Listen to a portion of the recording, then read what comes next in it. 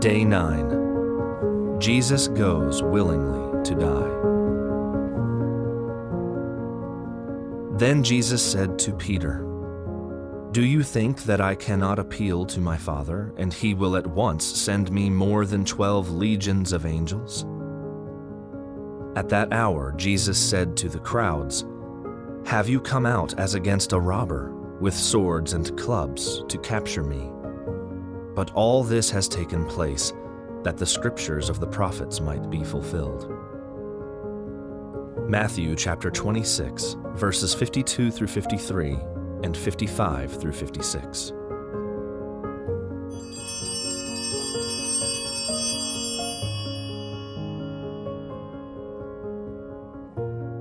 More than once in his public ministry, our Lord had walked unharmed through angry crowds seeking to kill him. But as the scriptures tell us, his hour had not yet come. Yet now, as the torch-bearing mob surrounded him in Gethsemane, he knew the appointed time had arrived. "When I was with you day after day in the temple," Jesus said to them, "you did not lay hands on me. But this is your hour and the power of darkness." Our Lord could have summoned all the host of heaven to defend him. No doubt, even at that moment, they surrounded him in the darkness, invisible in their glory, rank upon rank, sword in hand, ready to fight if he would just give the signal. Or he could have sent them away and done the deed himself with only a word. At his command, the universe had come into being, and at his command it could dissolve again into nothingness. But long before he had ever come to earth, God the Son had joined in perfect harmony with God the Father to will the world's salvation. For this reason he had been born, and for this reason he said he would die. Only a few hours before, he had gathered the apostles for the Paschal feast, and in the Gospel of John we read, "Knowing that the Father had given all things into his hands, and that he had come from God and was going to God." The mission remained clear now, even as he met the enemy in the garden. Together, the Father and the Son had sent the Holy Spirit to inspire the prophets with a promise that the Savior would come. The scriptures had declared it. Could God go back on his word? No, of course not. Jesus would fulfill the prophecy of Isaiah. "I have not turned backward. I have set my face like a flint." In Maria's vision, on the day of our Lord's betrayal, he spoke with his Father to review the providential plan.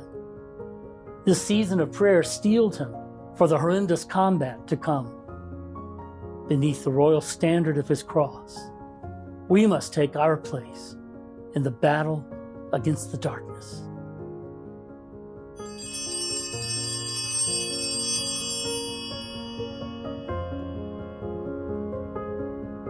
Christ our Lord prayed, "My eternal Father, in obedience to your will, I gladly hasten on to satisfy your justice by suffering even to death. In this way I will reconcile to you all the children of Adam, paying their debts and opening to them the gates of heaven that have been closed to them. I will seek those who have gone astray and lost their way, so that they may be restored by the power of my love. I will find and gather together the lost sheep of the house of Jacob. Raise up the fallen, enrich the poor, refresh the thirsty, cast down the proud, and lift up the humble. I want to conquer hell and multiply the glories of the victory over Lucifer and over the vices he has sown into the world. I want to raise up the banner of the cross. Beneath it, virtue, and all those who place themselves under its protection will fight their battles." The mystical city of God.